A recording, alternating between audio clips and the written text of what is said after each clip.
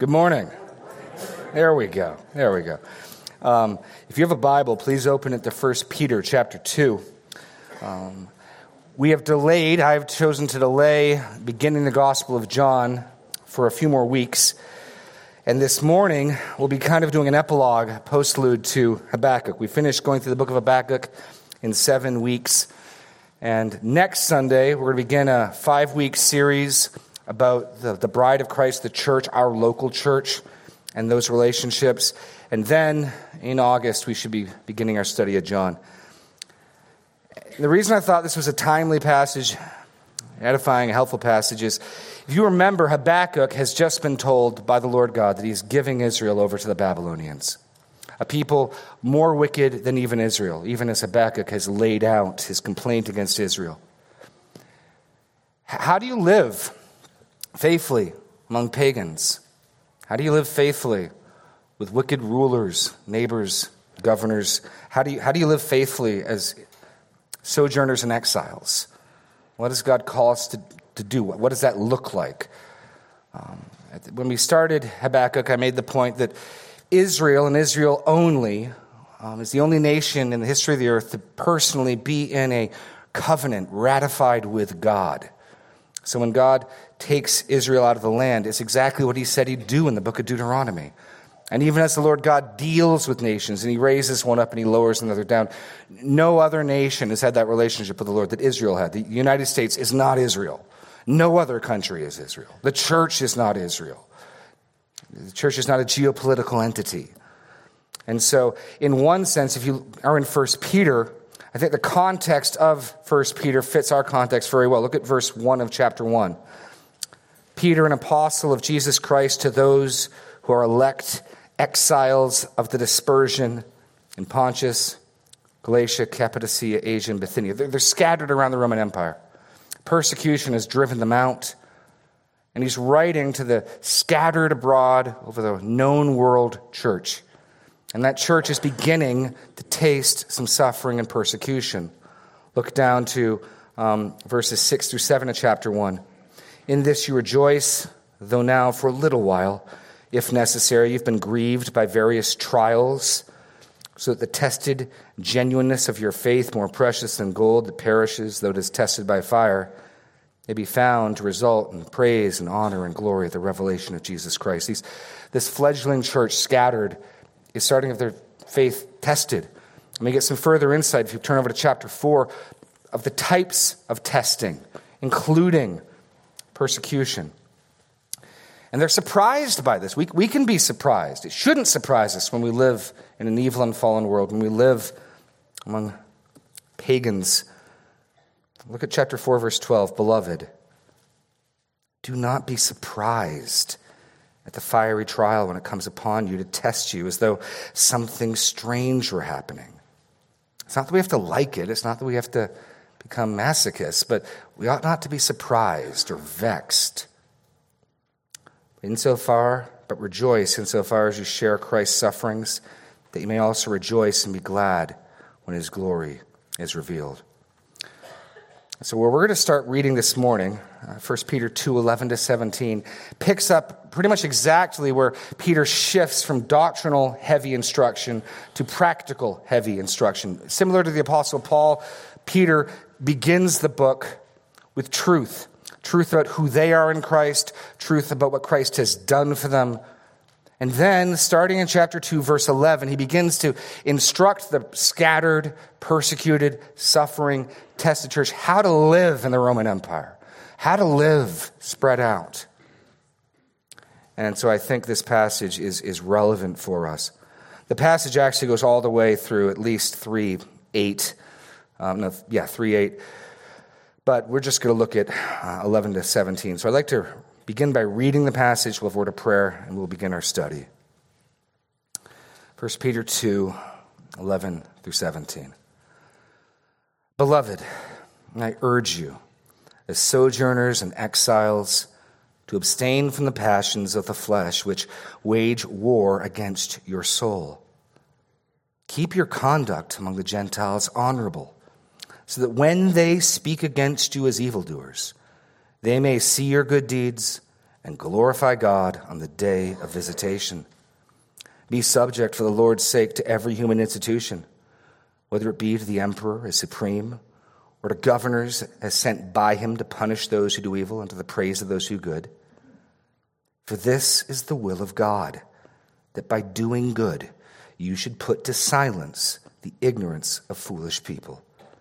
Live as people who are free, not using your freedom as a cover-up for evil, but living as servants of God.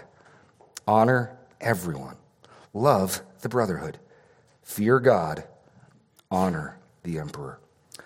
Lord God, I pray that you would give us grace to receive this instruction, that we would hear it, apply it, that our good deeds might silence the ignorance of foolish people, that when our enemies and adversaries attempt to speak evil of us, they end up giving you praise.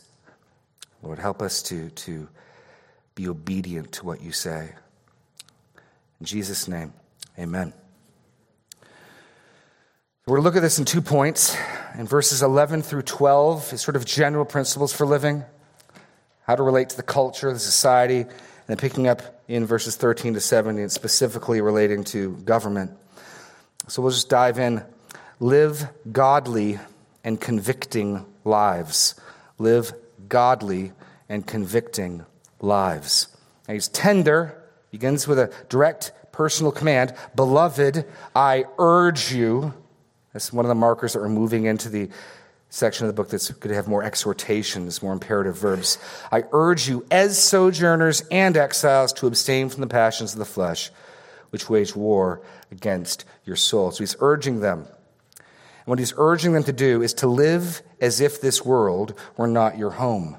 As sojourners and exiles. This links all the way back to Abraham, this phrase. Abraham, his wife, his first wife, has died. He's mourning her. He's looking for a place to bury her. And he's not in the land God is going to give him.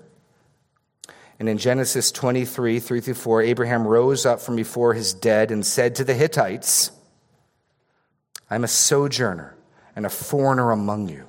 Give me property among you for buying a place that I may bury my dead out of my sight. So the picture is God's promised Abraham a land. He's not in it. He's not in where God has promised him, in his possession, in his home. He's a sojourner, an alien. This becomes the picture of the Christian. This world is not your home. Your citizenship is elsewhere. And the first mark of how we live in a godless society and culture is be aware, this is not your home. You're in the world, but not of the world. That's the basis, Jesus says, why the world won't like you. So the first danger is to mistake this world as our home, to start putting our hopes, our aspirations, our goals in this world. It's not. We're aliens and sojourners. Do the good you can do. Be faithful. Do it recognizing you're in a foreign land. Beloved, I urge you as sojourners and exiles to abstain from the passions of the flesh which wage war against your soul. But he's not just wanting us to live as sojourners and exiles, but he's wanting us to engage in a resistance movement that's not geopolitical, not in this world. It is political. Wars are carried out by nations and armies. There is a political war going on, and it's not the war in Ukraine. It's the war for your soul. That's the war you need to focus on. By all means, do the good you can do in this world. I'm not minimizing that. I'm trying to emphasize the reality. We can be distracted if we think this world is our home, that we don't pay attention to our true citizenship and the true war that's taking place for our souls. Beloved, I urge you as sojourners and exiles to abstain from the passions of the flesh which wage war against your soul. That's the contention that matters. That's the conflict that has eternal consequences. And the first thing he tells them is don't get distracted. Rome's not your home. Corinth isn't your home. Cappadocia isn't your home. You're a stranger. You're an alien. You have a homeland somewhere else. And so you're going to live differently. You're going to wage war differently. Your priorities are going to be different. That's the first instruction. For Hezekiah and Habakkuk and the Israelites going to Babylon. Babylon's not your home. You're going to live there for 80 years. You're going to build houses. You're going to have sons and daughters. Do good you can there. That's not the land God promised you. God is preparing a place for us that is ultimately where our citizenship is from. And we should live as though we are those expatriates in this world. And then waging in the war that matters, which is fundamentally internal. Fundamentally internal. That's our first priority. And historically, the church again and again can be so upset at what's going on out there that we stop paying attention to what's going on in here. And the result is really ugly. Christ did not like people who are like cups, clean on the outside and filthy on the inside. The Pharisees are the poster childs for people pointing the fingers at others and not dealing with the battle inside. So the first instruction, how to live faithfully in a pagan land, is live as if this world is not your home and engage in the war that matters, the war for your soul. These passions he's talking about, he's mentioned already in chapter 1. Turn back to 14. As obedient children, do not be conformed to the passions, same word, of your former ignorance. But as he who called you is holy, so also be holy in all your conduct. Since it is written, you shall be holy as I am holy. Our passions, our desires wage war. They want us to, the world follows the passions. The world celebrates the passions. You'll find plenty of people cheering you on. You're not of this world. Resist the passions of the flesh. Engage in the war that has eternal consequence. Abstain from fleshly desires that wage war against you. Turn to chapter 4. We see some of what this looks like. Chapter 4. Verse 1, since therefore Christ suffered in the flesh, arm yourself in the same way of thinking, for whoever has suffered in the flesh has ceased from sin, so as to live for the rest of the time in the flesh, no longer for human passions, but for the will of God. The time that is past suffices to do what the Gentiles want to do. You see the distinction? You're not the Gentiles. They are Gentiles, but they're not the Gentiles because they're Christians. And then he lists it. Want to do, living in sensuality, passions, drunkenness, orgies, drinking parties, and lawless idolatry. With respect to this, they are surprised when you do not join them in the same flood of debauchery, and they malign you. But they will give an account to him who is ready to judge the living and the dead. So those are the types of things Peter has in mind. And if they begin to view Rome as their home, they will be swept away in the same current that Rome was swept away in. There's always a zeitgeist, a spirit of the age, particular sins given to a particular time. And we need to start by recognizing that these aren't our people in a very real sense. This isn't our country in a very real sense. Oh, it is in another. And Paul can speak of my kinsmen according to the flesh. I'm not trying to diminish that. The spiritual reality that you have been bought by the living God, redeemed as his sons and daughters, made part of his household, and are going to rule in a kingdom that he is preparing for you, trumps, supersedes your earthly nationality. That's what I'm trying to say. Do not lose sight of that. So living godly and convicting lives. First, we get the direct command. Second, point B, the manner and purpose of the command. Peter doesn't just say the what, but why. Why is it important for Christians to, as sojourners and exiles, abstain from the passions of the flesh which wage war against your soul? Literally, it's keeping. He's further describing what he wants us to do. Verse 12 is further describing that. Keeping your conduct among the Gentiles honorable, so that when they speak against you as evildoers, they may see your good deeds and glorify God on the day of visitation. Keeping your conduct is the manner and the purpose of the command. Keep your conduct among the Gentiles honorable. Literally good conduct. So here's God's purpose and concern. Not only is your resisting the passions of the flesh the battle over your own soul, but God intends there to be an audience. And he intends, his plan is that his people would be a visible display of good conduct. This is a theme that runs through this chapter. The power of a good witness, of a good testimony, of good deeds, in particular in suffering and mistreatment. That's the particular context that God has in mind for the light of his lamp to shine. Keep your conduct among the Gentiles honorable, so that when they speak against you as evildoers, notice it's not if. He's going to tell them a little later, don't be surprised. Doesn't mean you need to enjoy it, just don't be surprised. Understand, the darkness hates the light. They're going to look for reasons to speak evil about you. Once they understand what you believe, once they understand what you love, it will offend them. They will speak evil against you. The goal is that when they try to do that, they actually give God glory. So when they speak against you as evildoers, they may see your good deeds and glorify God on the day of visitation. He wants them to see your good deeds. And I'll show you how this is a theme in this section.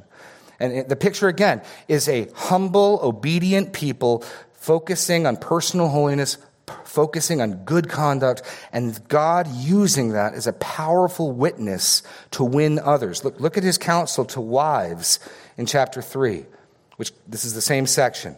Likewise, wives, be subject to your own husbands, so that even if some do not obey the word, they may be won without a word by the conduct of their wives when they see your respectful and pure conduct. You see how this theme works through here?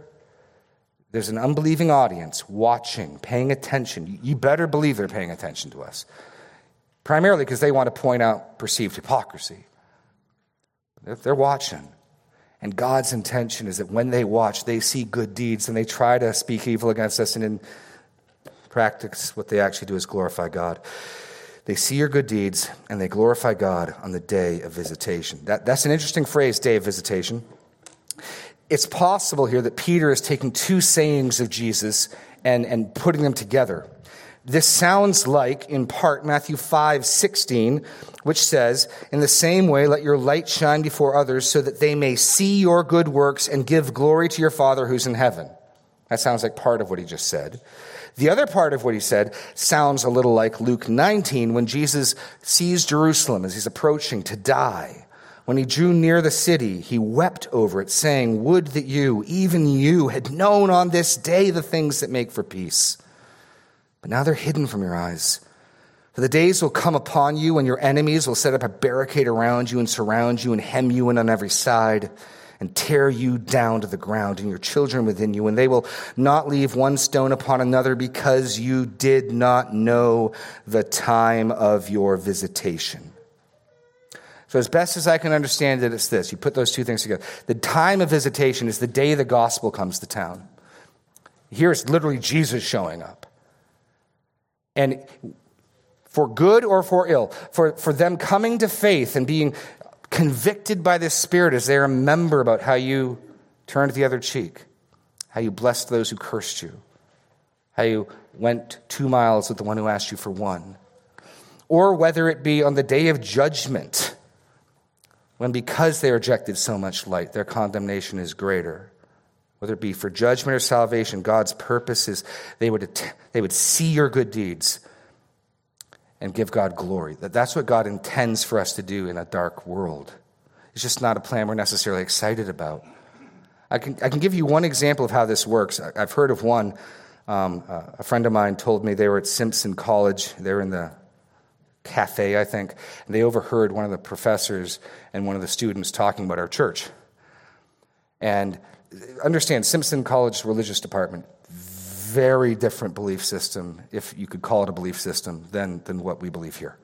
Very, very much more mainline, very much more LGBTQ plus XYZ affirming, and they hate what we believe. And they were talking about it, and this was in a phase where we were having a pretty significant ministry to Simpson students, and it was frustrating them.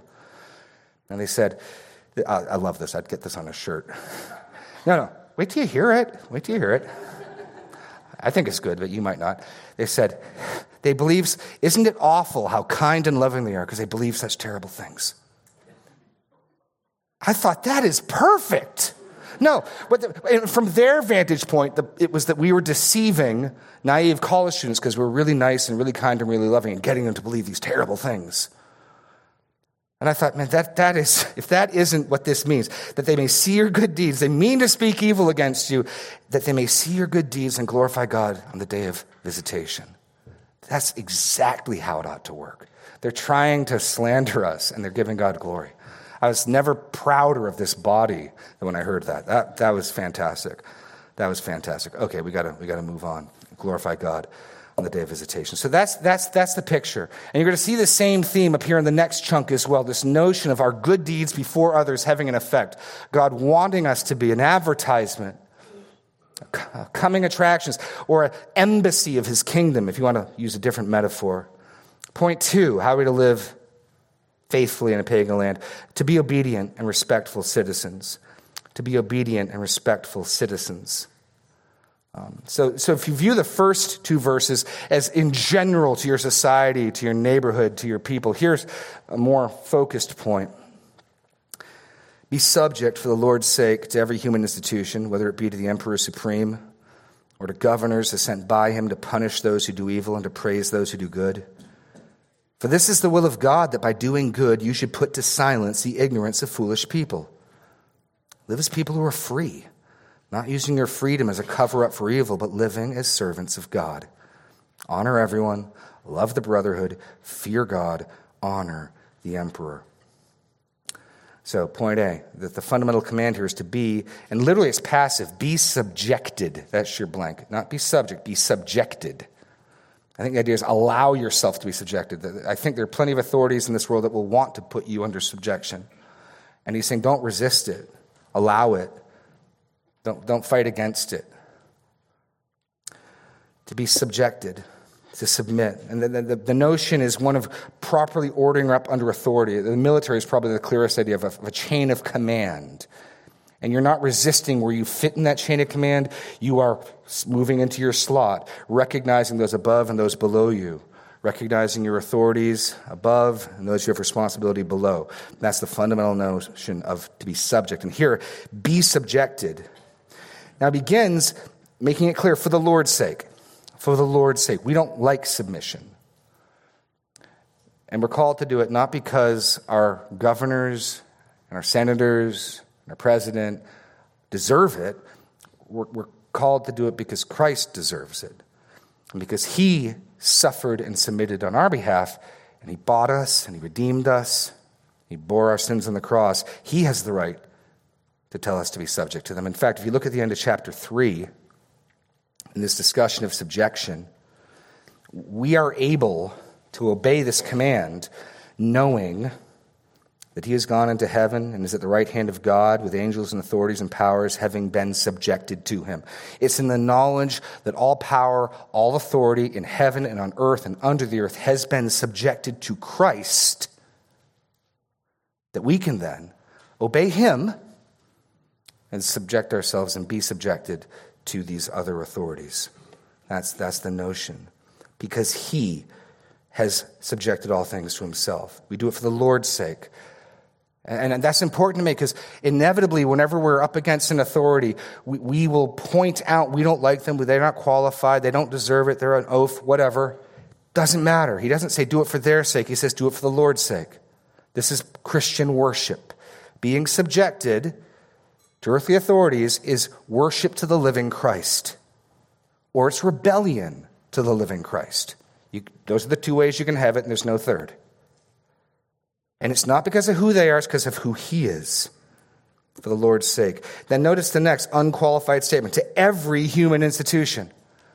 He'll give us some examples, but that's a pretty unqualified statement. Literally every human creature or creation. And I think the idea is this: the various authority structures that exist in this time, this epoch, and this world. Be subject for the Lord's sake to every human institution, whether it be to the emperor supreme or to governors as sent by him to punish those who do evil and to praise who do good. So he gives 2 examples at first. First, to the emperor, or the king, some of your translations say, as to one who has authority. Now, inevitably, because we don't like authority and we don't like submission, we don't like to obey, we don't like to be told what to do, It doesn't change. I mean, my 2-year-olds don't like being told what to do, and I don't like being told what to do. I'm just more sophisticated at how I say no, right? They're at least not being dishonest about it. They're just letting the rebellion right out in their sleeve. And so you'll say, well, we don't have an emperor. We don't have a king. Doesn't matter. The Greek word basileus in the most authoritative, accurate Greek lexicon I could find gave this rendering of the meaning for basileus: one who rules as the possessor of the highest political office. We have somebody like that in our country, don't we? We have somebody in the highest political office. And you say, well, I voted for him. Sure, you voted for him to be your authority. He exercises authority. We have this. We do. President Joseph Biden is this for us today and now. We are submitted to the king as unto one in authority, to governors as those sent by him to punish evil and to praise good. And the idea here is top to bottom. Again, we want to limit this to just one or two people. It's the whole kit and caboodle. This means mayors and town officials. This means congressmen, senators, and judges. This is the whole thing. And again, we bristle at this. We come up with some other clever excuses. We say, well, this is the one I hear most commonly. Because here we're told God's purpose for human authority is to punish evil and to praise good. And the same thing shows up in Romans 13. Of course it does. What people will say is, well, I will give honor to them when they're doing that. And if I don't think they're doing that, if I think they're actually praising evil and punishing good, well then my obligations are removed. We'll come to that objection in just a moment. But first, I want to notice next, this is not an exhaustive list. This is not an exhaustive list. Why do I say that? Because, if you'll notice, verse 18 picks up the theme of submission. And grammatically, it's clear, it's linked. There's only one finite verb, one imperative command: be submitted, subject yourselves. 18 is a participle. It links back to 13. What he's saying, in fact, is the way slaves or servants obey this is to be in subjection to their own masters. And then we get the example of Jesus Christ at the end of chapter 2, how he submitted to the Roman authorities. And then starting in chapter 3, verse 1, likewise, linking back to what came before, wives being subject. Do you see the continuous train of thought? He's giving more categories. There's a submission in marriage. There's a submission if you're a servant or a slave. There's the example of Jesus. This isn't an exhaustive list. When he says every human institution, he means every human institution. That means, for those of you with kids in the public school, they're teachers. This means when you go to renew your driver's license, the particular person in authority to give you your driver's license, as you're dealing with his sphere of authority, be subject to him. That's what he's saying. Point 4, not only when they rule well. Not only when they rule well. The knee-jerk explanation for why we don't need to submit to authority is because they're bad authorities. In a fallen world with human authorities, guess what? They're always going to rule imperfectly. Always. But the reason I can say this strongly is in every example Peter uses, he picks examples of bad, ungodly rule. So I know people will tell me this, that when the governor, when the king, when the president is praising good and punishing evil, then I'll be happy to submit. Then if Peter's only saying to do this when they're fulfilling their function well, why does every example he gives following this show them misusing, abusing, and corrupting their authority? Just read verse 18. Servants, be subject to your masters with all respect, not only to the good and gentle, but also to the unjust. For this is a gracious thing when mindful of God, one endures sorrows while suffering unjustly. For what credit is it if when you sin and are beaten for it you endure? But if when you do good and suffer for it you endure, this is a gracious thing in the sight of God. He's picturing a slave master who beats his slave for doing good. That's his context. He's saying this holds true even then. That's what he's saying. Then he gives the example of Jesus. For to this you've been called, because Christ also suffered for you, leaving you an example, that you might follow in his steps. He committed no sin, neither was deceit found in his mouth. When he was reviled, he did not revile in return. When he suffered, he did not threaten, but continued entrusting himself to him who judges justly. He himself bore our sins in his body on the tree, that we might die to sin and live to righteousness. Peter's point, do you see what type of redemptive work God can do when his people willingly submit for his sake to human authorities? You were redeemed and purchased and saved and forgiven precisely because the Son of Man submitted to sinful rule. Hallelujah. Amen. But then we turn around and say, that's okay for him, but not for me. We forget who we are, and we forget who he is. Not only when they rule well. One other example, Paul in Acts 25. Paul is being flogged by the religious leaders, and he rebukes them. He says, if then I am a wrongdoer and have committed anything for which wrong passage, 23, 3-5. Paul said, God is going to strike you, you whitewashed wall. Are you sitting to judge me according to the law, and yet contrary to the law you order me to be struck? Those who stood by said, why do you revile God's high priest?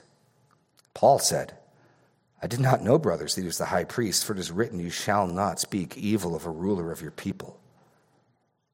Now, point 5, this command is not without exception. There are times where we don't obey. There are times where we don't submit. And Peter himself gives us them. In Acts chapter 4, they called them and charged them not to speak or teach in the name of Jesus. But Peter and John answered, whether it is right in the sight of God to listen to you rather than to God, you must judge.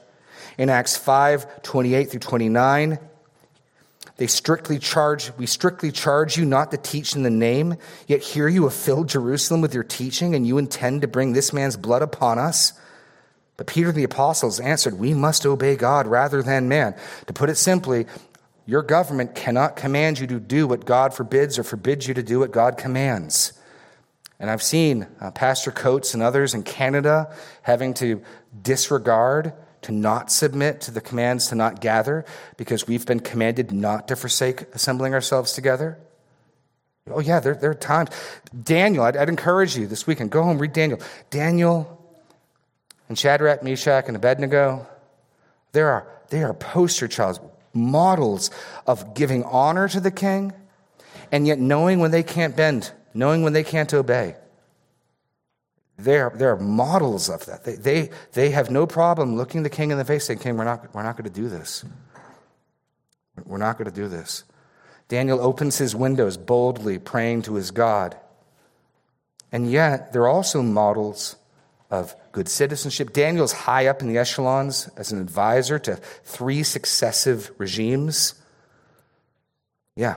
So there are exceptions when we're being told to sin or being forbidden to do what is right. But please don't think the excuse, they're a poor, corrupt ruler, justifies your non-submission to them. Every example Peter has given, and I'll look at the third one, wives, right? He's not thinking of a wife submitting to a godly husband. He says, likewise, wives, be subject to your own husbands, so that even if some do not obey the word, these are word not obeying husbands, surely then you can do what you want. Nope. And it's precisely because such fearful, God-honoring conduct is what Peter is saying will be used by God to win them to faith. There are stakes at this. Our soul is at stake, the war for our soul, and the salvation of your neighbor is at stake, and the glory of God is at stake. Point B, I got to move. God's purpose in our submission. And again, it's the same theme we saw back earlier, that our deeds should be seen by the world, and that being seen, they should silence the ignorance of foolish people. Now, he doesn't say specifically seen, but the logic is implicit. For this is the will of God, that by doing good, you should put to silence the ignorance of foolish people. That only makes sense if those foolish people are observing what we're doing and therefore have nothing to say. Again, we've got back to this notion of an audience. God cares how we live, not for our sake only, but also for the watching world's sake. This is the will of God. By doing good, you should put to silence the ignorance of foolish people. This is what happened with Jesus, right? They had nothing to say against him. They tried to condemn him, and they couldn't because he lived blamelessly. The problem for many of us is precisely because we chafe and kick and grumble at authority. The world's got plenty of ill to speak against us, and much of it will stick and should stick because it's ungodly. Next, the manner of our submission. The manner of our submission. Now, Peter wants to make it clear.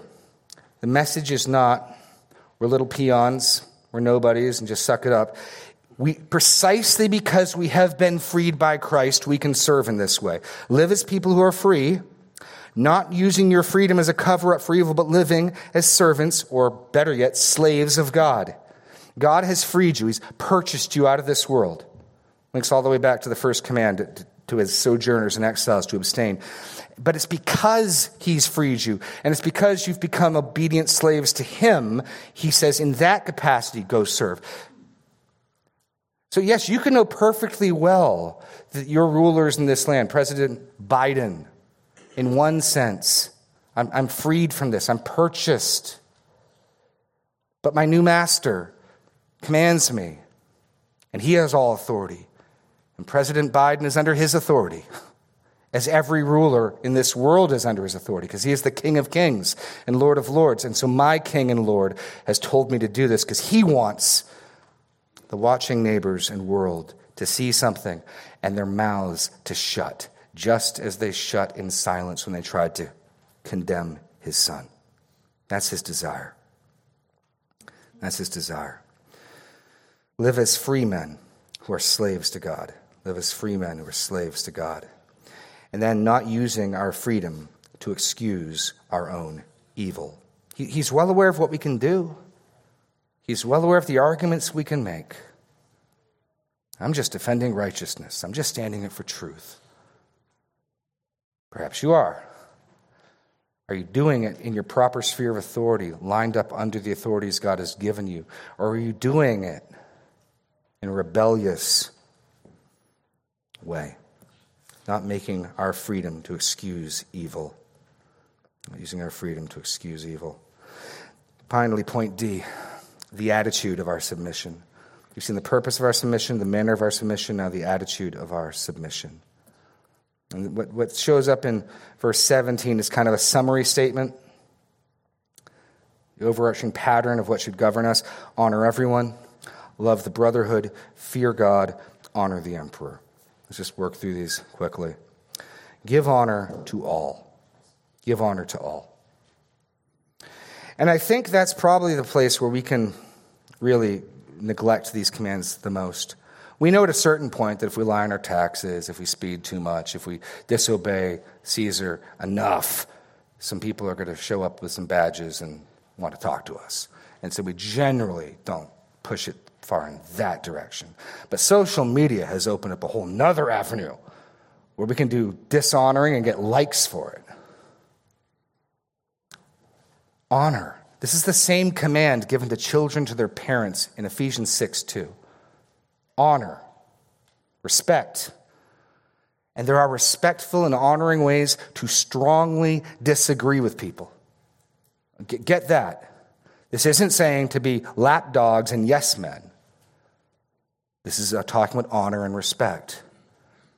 There are honoring and respectful ways to strongly disagree. Look at Daniel. Look at his 3 friends when they have to say no to Nebuchadnezzar. But what they don't do is, because now's the time we have to say no, start getting an attitude and sneering and mocking and ridiculing. Give honor to all. And I think this can tend to be a vice more for men than women. Now, I could be wrong. It may just be that I spend more time with men where I can observe these things. But man, I know that our duty of honor is differing in different relationships. A wife's duty to honor her husband, the honor she owes her husband, is different than the honor a child owes a parent. But they're not so dissimilar. And I just want to challenge you with this. Do not speak about your president your officials in ways you would not accept your children to speak to you, and in tones of voice and condescension and snide mockery that you would be ashamed if your wife did it to you. But we will boldly go on social media. We will boldly tell the world just how disgusted we are, how stupid they are. It's rebellion and defiance to God. Stand up for the truth. Fight for life. I rejoice. I wept with tears with the recent Supreme Court ruling. Praise God for that. And I will do what I can to further the cause of life, including having strong disagreements with some of our elected officials, if the case may be. But I pray that I'll do it respectfully, with honor. Just because this is the place where we have to disagree doesn't mean we stop being honorable and respectful. This is through and through all the passages, through Romans 13. Listen, turn to Titus 3. Turn to Titus 3. This isn't just Peter. This is the New Testament. This is the Bible.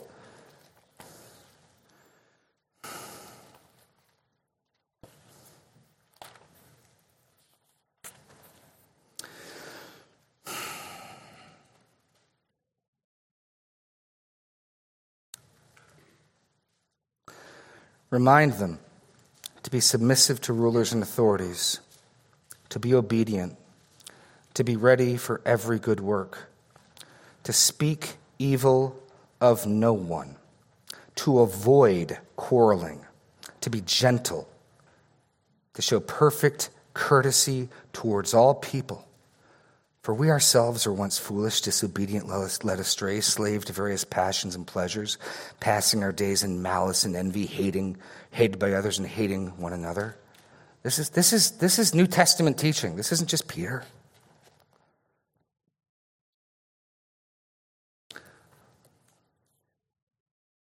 There may well be times you need to say no. There may well be times you need to say, I can't do that. Or I have to do what God commands, not what you say. There's never a time where we're told to do it not in a respectful way. There's no virtue in rebellion. There isn't. Give honor to all. Love the brotherhood. Love the brotherhood. We'll be talking about that the next couple of weeks in a series on church life. And because we have communion, I got to move. Finally, fear God and honor the King. Fear God and honor the King. And again, this is linked theologically. Because we fear the living God, we give honor to the one to whom the living God tells us to give honor. As it said in the military, you respect the rank. You respect the rank, right? You'd tell a child to try to honor their parents, even if their parents are dishonorable. I hope you'd encourage a wife to try to honor her husband, even if he's acting shamefully. You respect the rank and position because you fear God. Because you fear God. Fear God, honor the King. Get this, God's purpose in this is that we would follow the model of Christ. That's where this passage goes. Looking at verse 21 again. For to this you've been called. What is this? Willful submission to mistreatment by authority. That has to be what it is. That's the example. You tell me what else you want to plug this into in verse 21. For to this you've been called. Christ also suffered for you, leaving you an example so that you might follow in his steps. He committed no sin, neither was deceit in his mouth. When he was reviled, he took to Facebook. No. He did not revile in return. When he suffered, he got even. No. You mess with the bull, you get the horns. No. He continued entrusting himself to him who judges justly. Oh, there will be a recompense and a payback for the mistreatment of the Son of God. And there will be a recompense and a payback for every mistreatment, indignity, and wrong you suffer. The question is, can you trust and entrust yourself to God's judgment and timetable, or will you take that upon yourself because it's too slow for your liking? Christ is waiting at the right hand of the Father until his enemies are made a footstool for him. And you and I say, no, we need it now.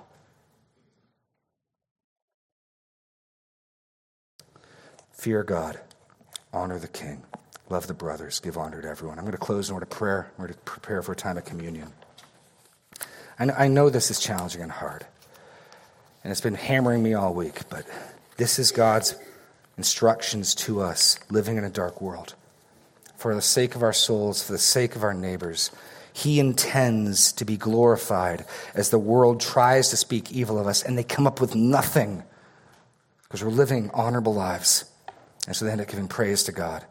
Let's pray. Lord God, help us to see our citizenship in heaven, to not view this world as our home, but you are our King. You are our Master. You have bought and redeemed us. And because all authority has been given to the risen Christ, we can submit to these lesser earthly authorities, knowing that they are under him, knowing that you will avenge in your time, knowing that you will judge justly, knowing that our Savior redeemed us by such submission. Give us the faith to follow in his footsteps, to not view ourselves as having more honor than him. In Jesus' name, amen.